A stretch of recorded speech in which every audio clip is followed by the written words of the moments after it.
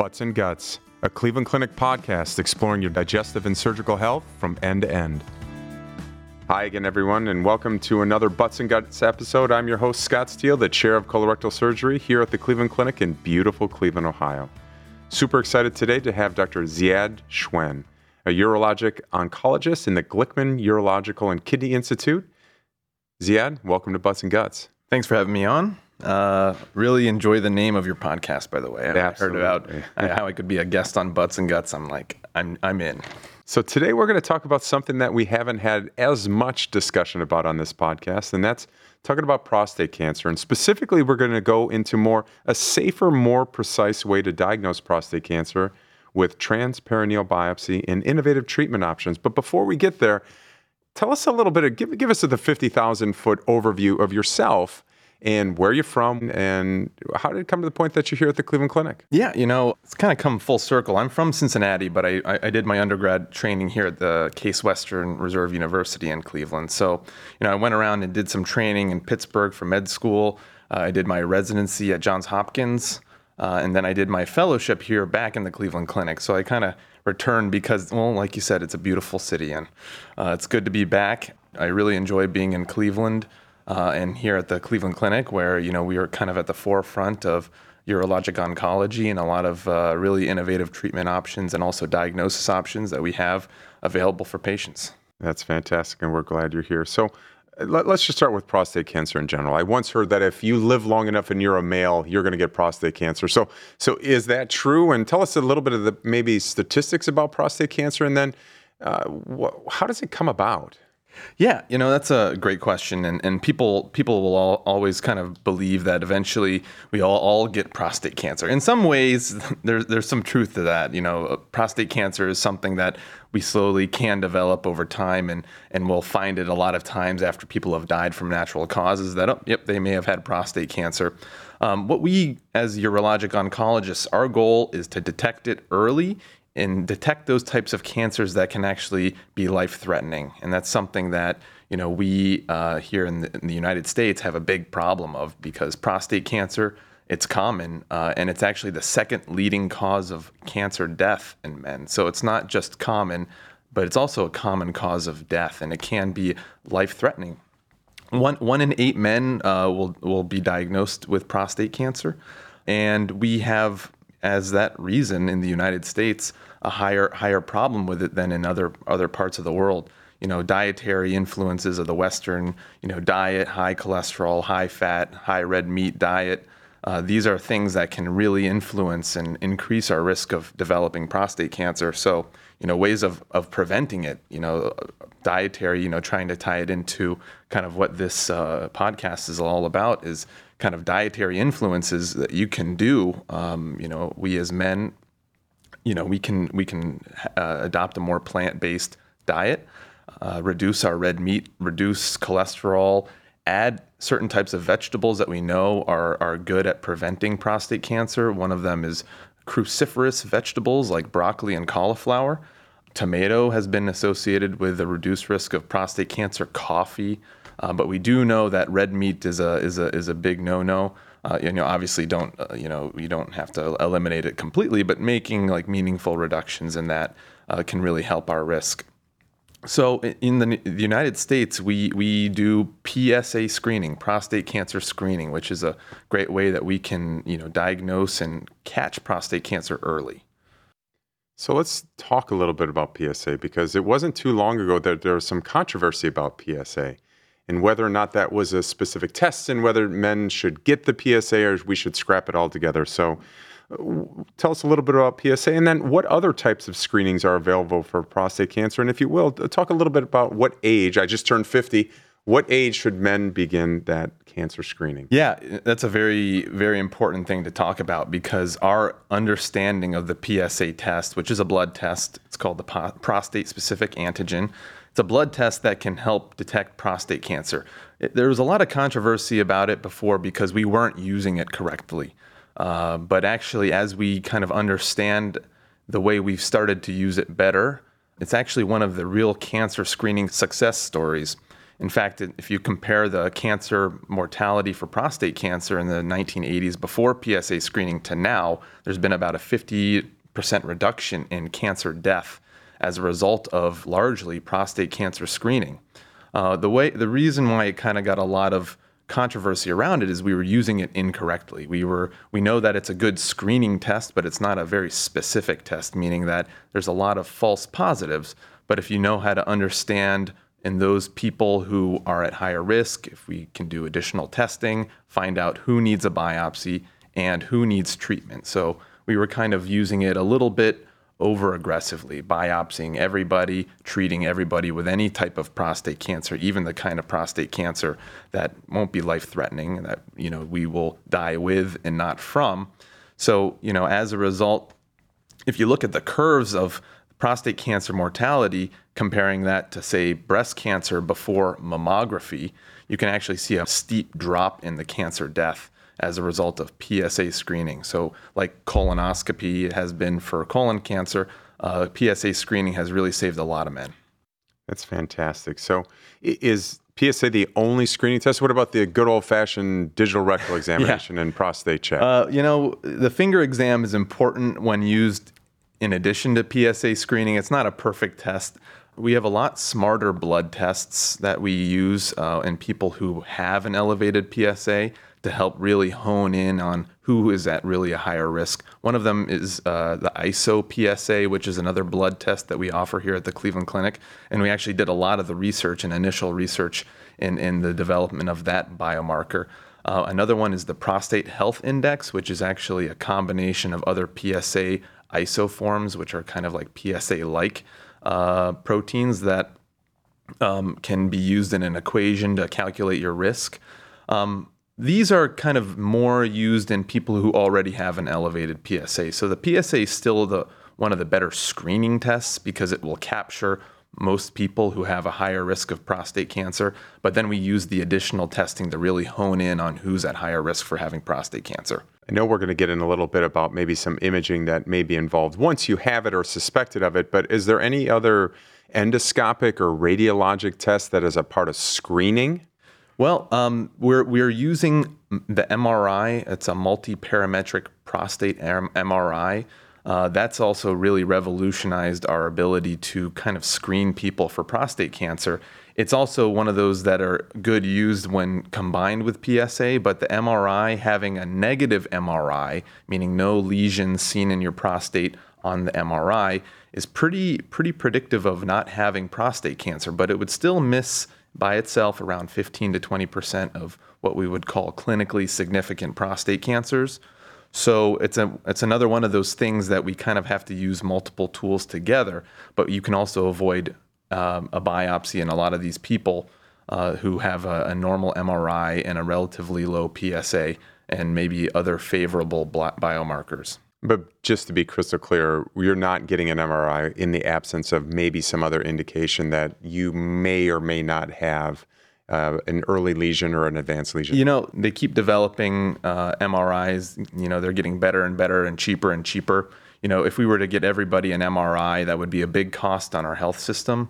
And there have been studies that suggest that using the MRI first or before considering a biopsy can really reduce the likelihood of missing a prostate cancer, and also we can reduce the number of people who would eventually get a biopsy. But by itself, not a good screening test. There's another imaging test called the PSMA PET scan, which is another really great imaging test that we use, but you're really not in the screening indication. So let's just jump ahead now and say that for whatever reason, screening results indicate that a biopsy may be needed. What are the options available here at the Cleveland Clinic? Well, as we kind of talked about, a lot of times we can look at other blood tests and other imaging tests like the MRI. But if a biopsy is needed, there's the traditional route, which is a transrectal biopsy. So this is an ultrasound probe that's placed in the rectum, and then a needle that goes into the ultrasound probe through the rectum and then into the prostate to get a sample of the prostate to hopefully rule out prostate cancer or diagnose it. We are offering now the transperineal prostate biopsy, and that's kind of what I wanted to talk about today, because this is a newer biopsy, but newer in a way that actually it's kind of a blast from the past, because the first biopsy of the prostate ever done was a transperineal biopsy, which is where the needle goes through the skin instead of through the rectum into the prostate. And that's a safer biopsy approach because it really has dramatically reduced the risk of an infection after the prostate biopsy. So it's a safer biopsy because there's a lot of, as you know, a lot of really dirty bacteria in the rectum. And that bacteria can seed its way into the prostate during the biopsy. And, to prevent the infection or prevent an infection, we have, even tried things like doing multiple different antibiotics. Now we will do actually 2 different antibiotics. There's also other antibiotic acrobatics, I like to call them, because we, really try to do all these sorts of fancy antibiotic algorithms to help reduce the risk of an infection with the transrectal approach. But still, even with all of our efforts, about 3% will get a severe enough infection that requires a hospitalization. 7% can get a urinary tract infection. So this is something that with the transperineal approach, we can reduce the risk of an infection during a prostate biopsy by like less than 1%. So it's very low, and that's without antibiotics. So it's also really important that, us not routinely using antibiotics, we've kind of helped stop or limit the amount of multi-drug resistant bacteria that can happen as a result of using antibiotics unnecessarily. So really, it's something that going through the skin instead of through the rectum, and patients actually can understand that there's a lot of dirty bacteria in the rectum. That avoiding that route and instead going through the skin has really reduced the amount of infections. Okay, so I'm coming into your office. What can I expect? You mentioned the skin, and there may be some listeners out there that don't understand what transperineal is. You say skin, they're thinking belly, they're thinking of right. trans. What does that mean? Yeah, so the ultrasound probe would still go into the rectum. That's the best way to view the prostate, with a transrectal ultrasound probe. But instead of the needle going through the rectum into the prostate, we go through a patch of skin that's actually between your scrotum and your rectum, called the perineum, which is kind of the quickest access point to the prostate. So we do this procedure in the clinic, just like we would do the traditional prostate biopsy. We would numb up the skin with lidocaine, and making sure that everything's nice and well tolerated. And then we target the prostate in certain areas that prostate cancer can be hiding. And the other advantage of that route is that we can actually target another part of the prostate where prostate cancer can be hiding, called the anterior part of the prostate. And this is actually an area that the transrectal traditional biopsy often undersamples. So there can be a lot of times you get a prostate biopsy, and if your tumor is in the anterior part of the prostate, you may miss it, and you may have a delayed diagnosis or a missed diagnosis. So the transperineal approach, going through that patch of skin, helps you target that area a lot better. And as a result, you have a higher cancer detection rate with the transperineal approach. So it's a more accurate biopsy. So we're going to transition to a little bit of truth or myth now. And I know you spoke a little bit about infection, but all things in terms of complications combined, truth or myth, transperineal biopsies are safer and more precise for patients compared to standard biopsy procedures. Yeah, that I would say is truth. Not only, as we had talked about, the risk of an infection is much lower, but rectal bleeding, which is another complication of the transrectal approach. You're poking a needle through the rectal wall. So up to 30% of men after a prostate biopsy with the transrectal approach would get rectal bleeding. So not surprisingly, we've eliminated that by doing the transperineal approach. So that's one less of a complication. And like I said, it's more precise in that it can target the anterior part of the prostate, the top of the prostate, a lot better. And we can still do the fancy fusion techniques where we can fuse the ultrasound with the MRI. If there's a lesion on the MRI, we can target that tumor in real time, just like we can do with the transrectal approach. But if the tumor is in the anterior part or in the top of the prostate, we can target a lot more accurately. So let's jump ahead and say now that the patient has a biopsy-confirmed cancer. Can you talk a little bit about, what are the non-surgical options and what are the surgical options for it? Yeah, being here at the Cleveland Clinic has been really great because this center has revolutionized the minimally invasive surgical techniques for treating prostate cancer. The robotic approach for removal of the prostate, a prostatectomy.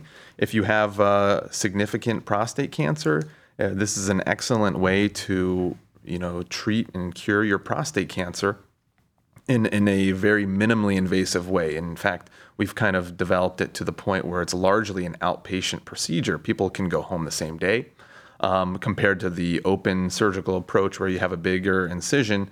The robotic approach, you don't even really need narcotics either. You can just take Tylenol or ibuprofen and you can go home the same day. So, we've got the multi-port robotic approach, which is where you've got the traditional robot where you have multiple small 1 centimeter incisions. But we also have the single port robotic approach, which is a single incision. We do the entire procedure through truly one keyhole. So you have one scar, which is better pain control, faster recovery, and patients are happier with the results. So that's from a surgical standpoint, something that has really been revolutionized here at the Cleveland Clinic. Other treatments that are really effective for prostate cancer, well, there's radiation, where you can do radiation for the prostate, usually combined with the androgen deprivation medications. You can either do the external beams or the brachytherapy seeds. There's another really revolution in prostate cancer treatment that's aimed at treating just the area of the cancer, focal therapy. And that's something here at the Cleveland Clinic that we do through the HIFU, which is the high intensity focused ultrasound. And this is a way that we can just ablate the area of concern in men who have just a small focus of cancer in one part of their prostate. We can really reduce the side effects associated with treatment by just ablating that area of the prostate. And that's another very effective cancer treatment. There's other ones that are a little bit less commonly done. One is called cryotherapy, where you can freeze the prostate. That's something that's not as commonly done anymore, just because of the higher risk of erectile dysfunction and some other complications that can be a little more devastating. But yeah, if your cancer needs treatment, those are some very good options. Some cancers can just be watched with active surveillance. So what are the advancements on the horizon in the diagnosis and treatment of prostate cancer? Yeah, there's been many revolutions lately in the treatment of prostate cancer and the diagnosis of prostate cancer. A lot of that has happened in the space of people who have metastatic prostate cancer, so cancer that has already spread outside of the prostate. There's newer hormonal drugs, there's newer immunotherapy drugs that are incredibly effective at treating prostate cancer that has become metastatic. Also, our ability to detect metastatic disease has improved. So in people who may get local therapy, meaning treatment of just the prostate, but have already had cancer spread, they may benefit from more systemic therapies like hormonal drugs or the immunotherapy. So our ability to really better detect metastatic cancer has improved with the PSMA PET scan, which is one of the newer PET imaging techniques that really can bind to the prostate cancer cells and light up. So if there's cancer outside of the prostate, we can detect it a lot better. It's a time. Prostate cancer can be very scary, but it's always great to know that there's been some tremendous research advances in the diagnosis and treatment of prostate cancer. So really, that's something that the Cleveland Clinic has continued to be on the forefront for. That's fantastic stuff. And it's our time to get to know you just a little bit better and with our quick hitters. So first of all, what's your favorite meal? Green bean casserole. Whoa. Reminds me of Thanksgiving, my favorite meal. Have not had that before.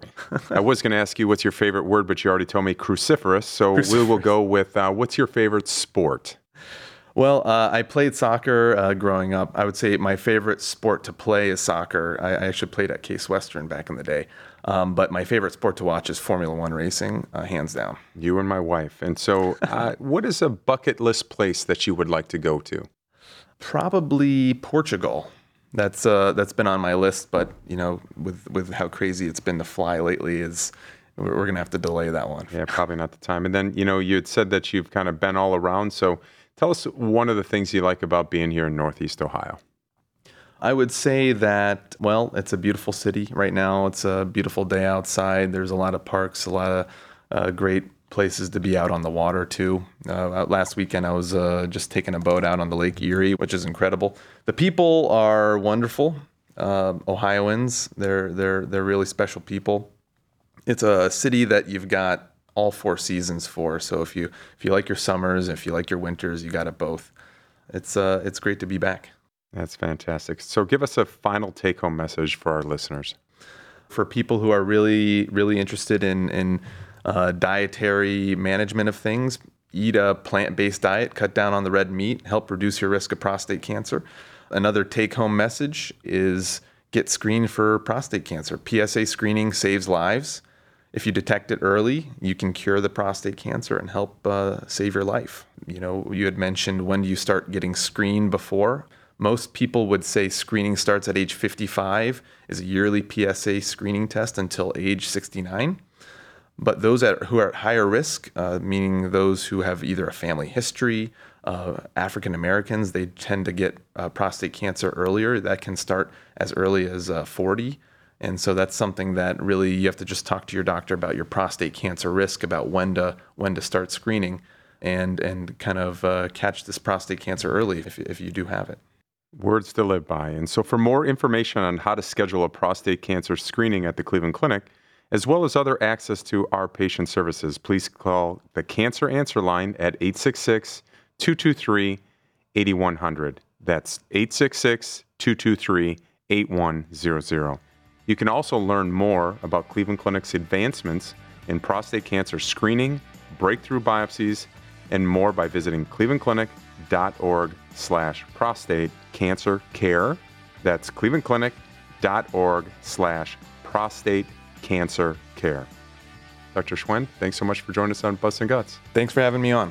That wraps things up here at Cleveland Clinic. Until next time, thanks for listening to Butts and Guts.